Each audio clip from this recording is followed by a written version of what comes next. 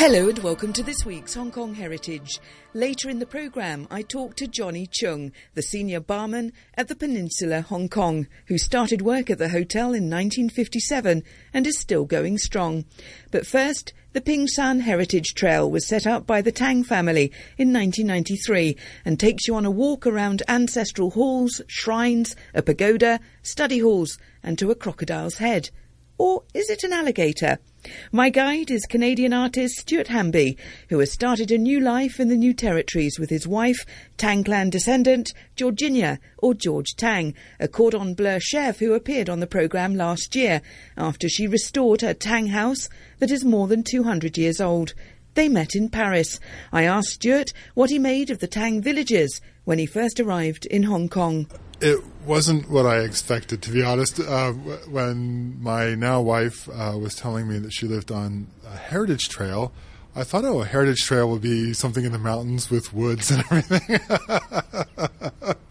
So it's different from that. But it's cool. I actually like it. There's an incredible amount of history here, even compared to European cities. It's comparable. It's 900 years of history here. So the Tang Clan Ancestral Hall, has something like 500 years of history. So we're standing in front of, think of, I guess, Columbus discovering America. That's the same kind of time frame we're looking at here. Yeah, it does put it in perspective, isn't it? It's interesting because here at Hang Mei Chun is a village just down from Tin Shui Wai on the West Rail line. As an artist, does some of this history appeal to you? Do you enjoy doing any kind of buildings, or you prefer humans? It absolutely does appeal to me. History, if you think about it, history, it's everything that's happened until just right now, So that's all history. This conversation is already historical, and so I really do think about that. And I also do compare it to things that I know more from the West, or even as I said, Columbus, or I think of like Michelangelo, right? So this was going on. This is the Renaissance, earlier, actually. Well, some of this is earlier. But if you think about it, Renaissance era, that's when this was built. The Tangs arrived here in the 12th century. So, there wasn't even in North America at that time. What was going on in, it was Middle Ages, I guess, in Europe. So, but I do think about that. I think about the Western equivalents. And this ancestral hall, for example, a lot. And it's interesting that you are cross-comparing because this is not a museum. This is an ancestral hall that or is going to be used for a function tonight. Yeah. So, this is used by the people. And what I also find interesting, you've got this ancestral hall. The Tang clan decided to create this Ping Shan Heritage Trail for people to be able to go around. So, we're looking at several plastic. Well, they're not plastic tables, but tables with plastic chairs around them. There's clearly a function tonight, I guess a wedding. But they have, it's still used. 500 years of continuous use, So this is the ancestral hall, as you say, that goes back 500 years. What else can we see along the Ping Shan Heritage Trail? Well, there's the pagoda over there that's, I think it's about 100 years older than this. There's Sheng Cheng Wai, which is, I think it's about a 200-year-old walled village, and that's really cool because it's the only one in the immediate area, but it's enclosed in a stone wall. That's, defensive wall. And it used to have a moat around it, but that's been filled in. So next to the Tang Clan Ancestral Hall is the UQ Ancestral Hall. It was built, my understanding is sort of a glorification of the ancestors, and it's almost an identical twin to the Tang Clan Ancestral Hall. So they sort of form one complex, although it was built 100 years later, but very much in the style. And the style is, I don't know too much formally like the architecture or whatever, but if you just look at it, it's somewhat austere. It's not sort of riotous paintings of gods and things like that. It's more austere. And I put that down to this being the center of Pingshan, and Pingshan being a Tang clan settlement, and the Tangs were government officials. So if you think about it, it's more of a government building and just reflecting the augustness of the government and that sort of thing. So this is my sort of personal take on it, but it's more stately, more austere a little bit. Yeah. So there's the Kunting study hall. There's a couple of study halls. Yan Tun Kong study hall. There's two or three of them or more even. And who were the study halls used for? So they were built by Tangs who achieved a certain level in government. Again, glorification, I guess that's the right word, of their ancestors. My wife's grandfather's grandfather, I think that's the right generation. They were built by Tangs who had attained a certain rank, and it was a way to show off their wealth, but also it was useful. It was actually a study hall. People went there to study for the government exams to attain the rank that these gentlemen had attained. Yeah, so particularly in the Qing dynasty, if you could get onto the gravy train of the civil service, absolutely, your family was made. Yeah, that's right, yeah. And so they were used, actually not all that long, maybe 100 years or so, but her father studied in the Kunting Study Hall, and his was the last generation to use it as an actual school. Yes, because with us, your wife actually is Georgina Tang, who's a cordon bleu chef and has returned from Paris to Hangmeiton, and in fact was on an earlier Hong Kong Heritage talking about the restoration of the Tang Clan house that you both live in, and we've just been there today for some very nice home-baked bread. George, if I can just bring you in a second. In front of us here, we've also got a couple of stall holders. What kind of local food are they selling there? Actually, they're selling sweet because it's like traditional caramelized sweet with nuts. That's what they do. Oh, that's my childhood sweets too. And then they're just trying to sell it to the locals. Actually, my dad going to buy it too, because it reminds him of the childhood, and he do a lot of business with the tourists too. That's how they come over and also grab their attention. Well, so we're going to Shengcheng Wai, which is the walled village here, and inside is either alligator or crocodile. I guess I would say alligator head, made out of wood that used to be on the local dragon boats. That they would race on the bodies of water that used to be here, no longer present. And the reason it's an alligator head is that right about where we're walking, there used to be little either alligators or crocodiles, actual living, animals. So they made this alligator head or crocodile head, I guess, as a way to sort of ward off the real alligators. And when the bodies of water were filled in or whatever, disappeared somehow, so did the crocodiles, and so they just kept the head. Right. So why did they have crocodiles up here? Native animals. Actually, it's a little short mouth. That's what they say in crocodile, the small ones. That was ages ago, I think, more than 100 years ago. Yeah. But yeah, some kind of local tiny ones. Small, fierce reptile. Now, as well as researching the local history here, you've also been involved, pulled in by your wife to actually prepare local food as well. Well, she does. Yeah. Oh, yeah. The zhongzi. Yes, I'm not sure how much help I was that day, but you do better than me. Yeah, I was entertainment. I think more for the people who were doing the real work. What was Stuart helping you with? He is helping me with wrapping it up with a string. But so it's rice. It's sticky rice, yeah. And then spoonful of meat or something in the middle. So you get a handful of sticky rice, put a filling in, and then sort of cover it again with rice, and then wrap it in banana leaves, and then the leaves, you have to tie them together like a Christmas parcel you were going to send in the mail. So with string, but you have to wrap it around quite tightly, and you can't send these in the mail. But when you're tying it, the way that the old woman from the village showed us is that she held the end in her teeth and then pulled tight and then made the knot, and then cut the ends. And then you steam them. Yeah, and then steam it for hours. Yeah, and then my husband did a very good job than me because I didn't use my teeth to bite that string. So how long have we had the Pingshan Trail, Heritage Trail here? I guess it was inaugurated in December of 1993. Yeah, so it's been around a while, 20 years already.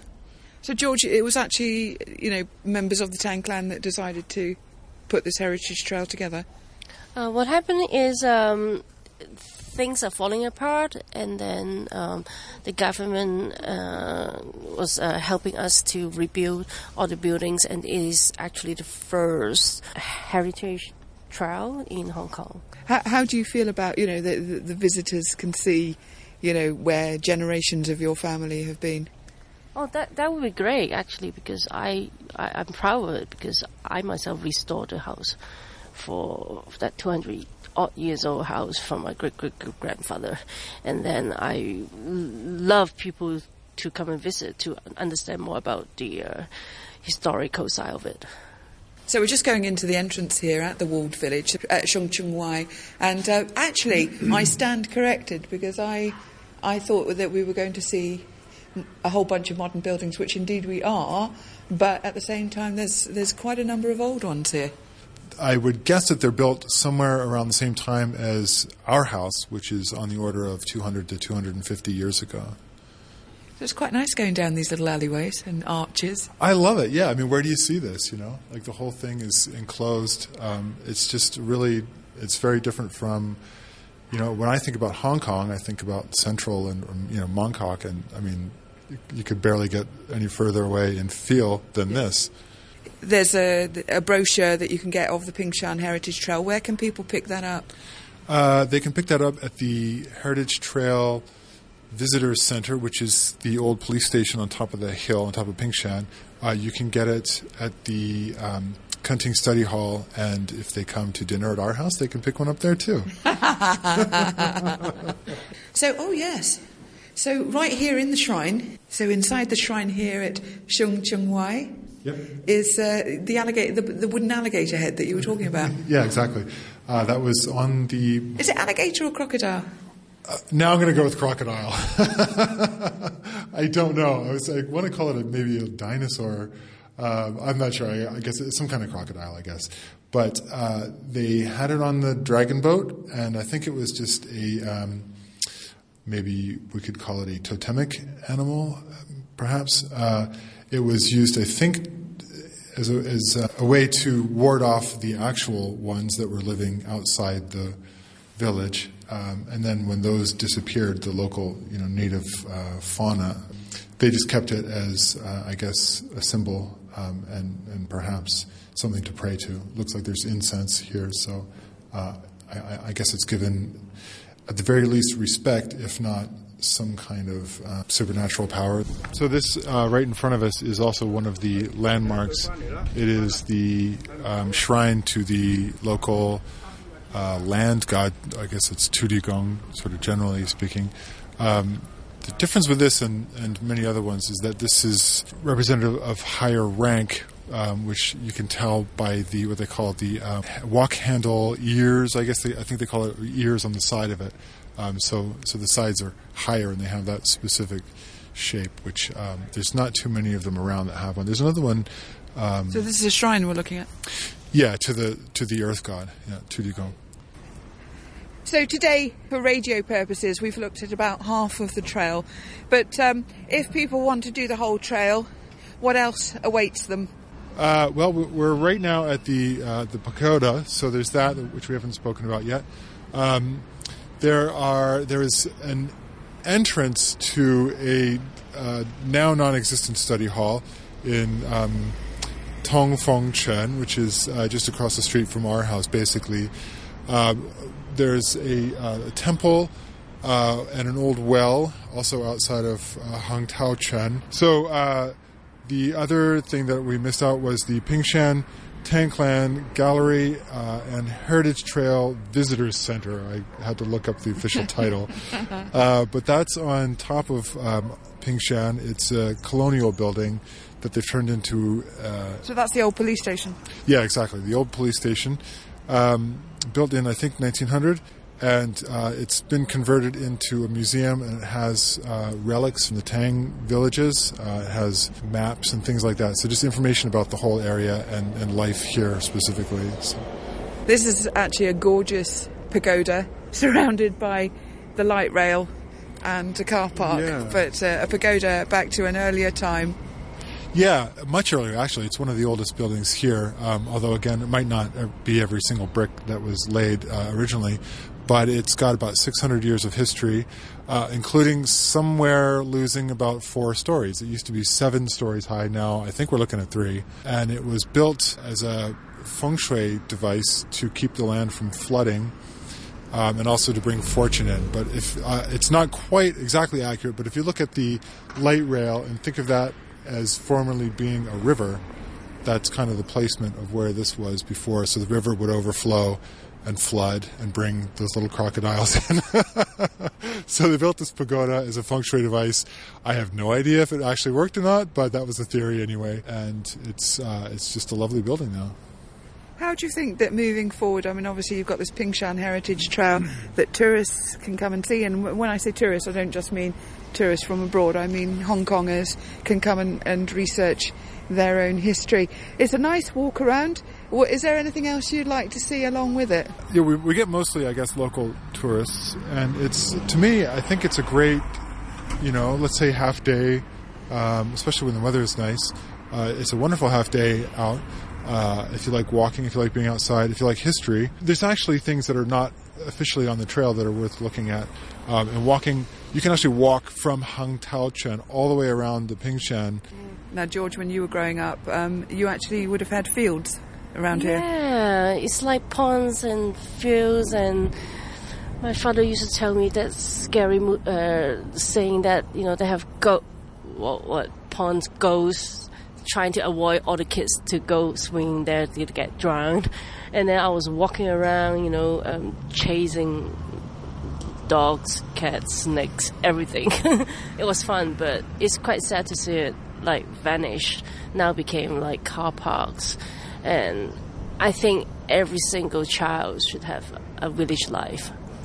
It was fun. I think that's... I grew up in a not quite as rural as that of a village, but I grew up in a small town, and we had a forest behind us, and I would walk through the forest to school, and I would play in the forest.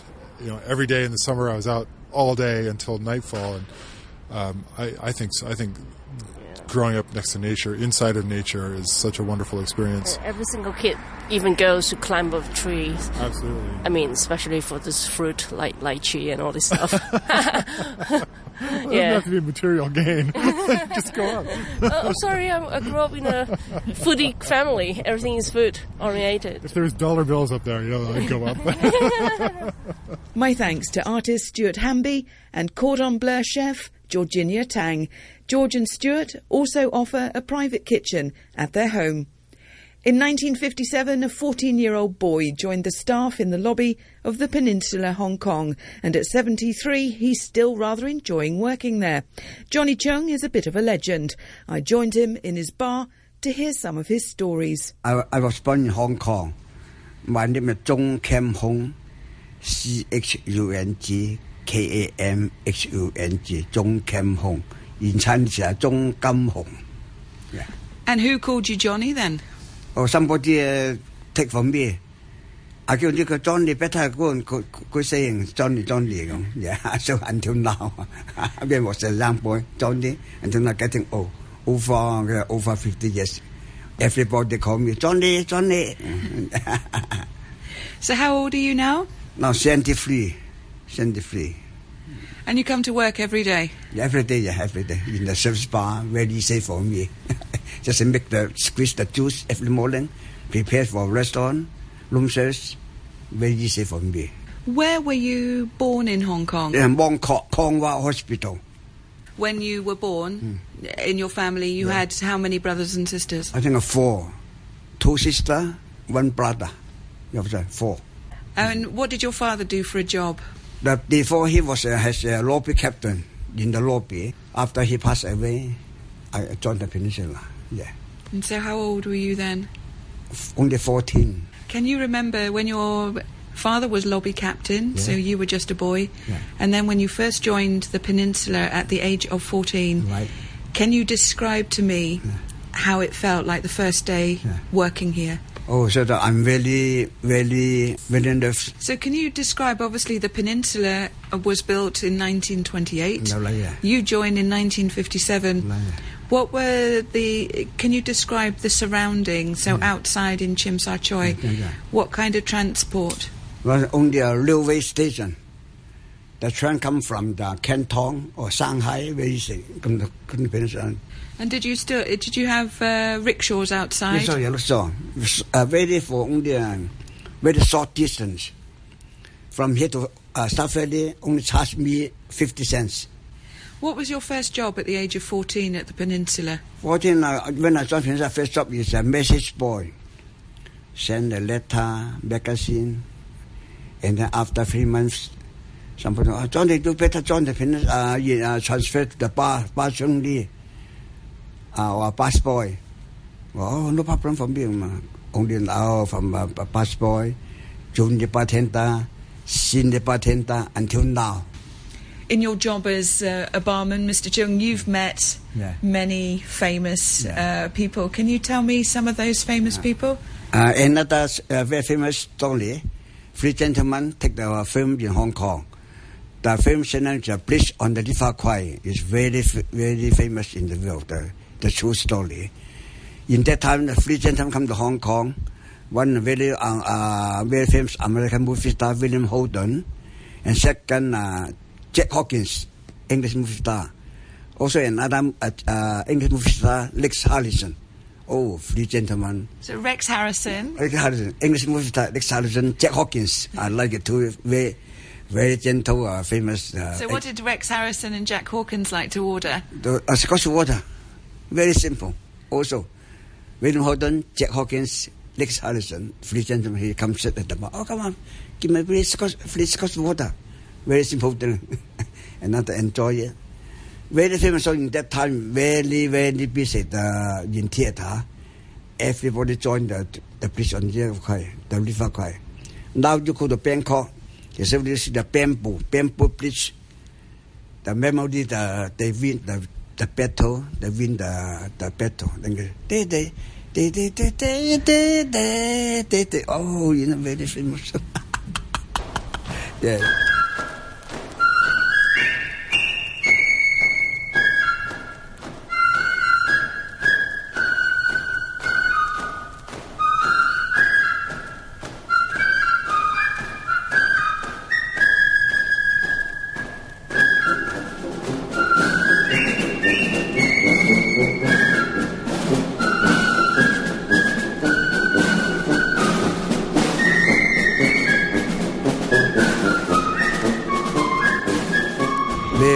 Very handsome, the Three Gentlemen. One day, gentleman said at the bar, he come on, go after gentlemen, what would you like? Give me a screwdriver. Give you a screwdriver? Yeah. I give the two screwdriver. No. Screwdriver is a cocktail, not to. Don't know how to make. I say sorry to him. Come on, I tell you. Vodka and fresh orange juice, very simple drink, that's all. So you basically were asked by this man for a screwdriver. You went off and fetched the tool, the screwdriver. Yeah. because at that time, very simple. Only a red wine, a white wine, Coca-Cola, you don't know, low 7-Up in that time. Very formal, only Scotch water, rum and coke, gin and tonic, or Coca-Cola. So you'd never heard? They never heard 7-Up, never heard only Coca-Cola. After the general go, another visitor come. Johnny, do you know the gentleman? No, he come from American. He come from Hong Kong to make the film. So after that, this man had taught you how to make a screwdriver out of vodka and orange. Yeah. And you say another friend from the Peninsula came over and said, oh, he's very famous. He's just in Hong Kong to make a film. So who was he? A screwdriver is Mr. Clark Gable. Clark Gable. Yeah. Johnny Chung, the senior barman at the Peninsula, Hong Kong. A few years earlier, in 1954, Clark Gable was in Hong Kong filming Soldier of Fortune. These two seemingly contradictory reports appeared in the China Mail in November 1954. First, to Gable's press conference of November the 15th, headlined, Clark Gable paid Hong Kong a compliment. Unwittingly, Clark Gable paid this colony a great compliment yesterday when at a press conference held at the Peninsula Hotel, he said that so far he hadn't been mobbed in Hong Kong, although he had made a trip from the mainland to the island and back. Let us hope our famous visitor doesn't interpret this lack of mobbing as a lack of interest. There's hardly any motion picture actor with more fans here than Mr. Gable, but we do pride ourselves in allowing our renowned visitors a maximum of privacy and freedom of movement, a fact that will be borne out by Cary Grant, Danny Kaye, William Holden and others who have visited recently. Now, let us hope that Mr. Gable will leave here with the same good impressions we made on the others. Mr. Gable, looking quite as handsome as on the screen, answered all, at times rather personal questions, with very good grace and great diplomacy. All we managed to find out was that he has no immediate marriage plans, favours no particular actress, intends to work hard here, possibly 7 days a week, with very little time left for any social life, and that he enjoyed his part of Rhett Butler in Gone with the Wind best of all the parts he's ever played on screen. Rhett,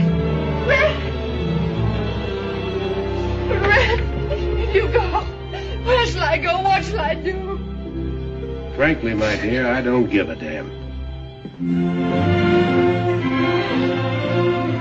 Mr. Dmytryk, the film director who accompanied Clark Gable, made a very brave effort of wiping out the rather poor impression a Hollywood judge made on us by declaring Hong Kong unfit and unsafe for Susan Hayward's children. Apparently, what the judge really meant was that the children ought not to be separated from either one of their parents. But the fact remains that Miss Hayward is not coming here without her children. Also not coming is David Niven, as previously advised, and in his place we're having Michael Rennie in the role of the British Police Inspector.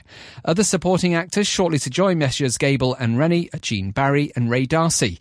But for the rest, it will be the population of Hong Kong, both Chinese and European, who will make up the cast, so sit up and watch. You might be a future movie star. Mr. Dmytryk intends to film every aspect and part of the colony, the Peak, Aberdeen, the Central Districts, Yau Ma Tei, Kowloon, etc. And he promised us a real treat when we see the film at the end of the year. Estimated to cost $2 million, it will be in Technicolor and CinemaScope, as most of 20th Century Fox's recent productions. A week later, and interest in the star is growing. Headline: Shooting of Clark Gable film begins. Peak dwellers were a little perturbed this morning when their usually silent terminal lobby hummed with activity during the slack hour, and the only tram to leave for some 20 minutes was loaded down with curious equipment and a generator trailer in its wake. With the derailment of the tram service, taxis vanished, and many of the more energetic residents plodded downhill in time to catch, no, not the tram, but Clark Gable climbing onto one at Barker Road. Yes, 20th Century Fox moved a virtual caravan of equipment and 7 truckloads to the Peak and started shooting on location, 1,190 feet above sea level. But this simple scene, over 30 technicians, countless labourers and, of course, the director and his aides, toiled since 8 o'clock in the morning. At 10:30 a.m, the air was static with suspense. Dozens of onlookers and film crew alike craned forward, despite the restraining arms of the police, as the cable tautened and a tram appeared over the crest. When it halted at the landing, the tram was, in fact, a mobile studio. 4 high-powered lamps focused on the front, third-class compartment of the tram, and the huge CinemaScope camera whirred at the hands of its 6-man crew. Mr. Gable climbed out a little awkwardly as he strained against the steep incline and favoured his many fans with one of his famous quirked smiles. Giggling schoolgirls, probably playing hooky, housewives and even elderly ladies sighed en masse and strained forward, hoping for a sample scene with the great lover in action. They were disappointed. A heroine was sadly lacking, and Mr. Gable, dressed immaculately in a light beige suit, summer is called for in the scene, and languidly puffing a cigar, climbed onto the tram at the call, "Action!" Consolation of a kind was meted out when the scene was retaken, and this time Mr. Gable sat back with a number of Chinese extras seated about him and faced the glare of the lamps. Thanks for listening, and join me next week on Hong Kong Heritage.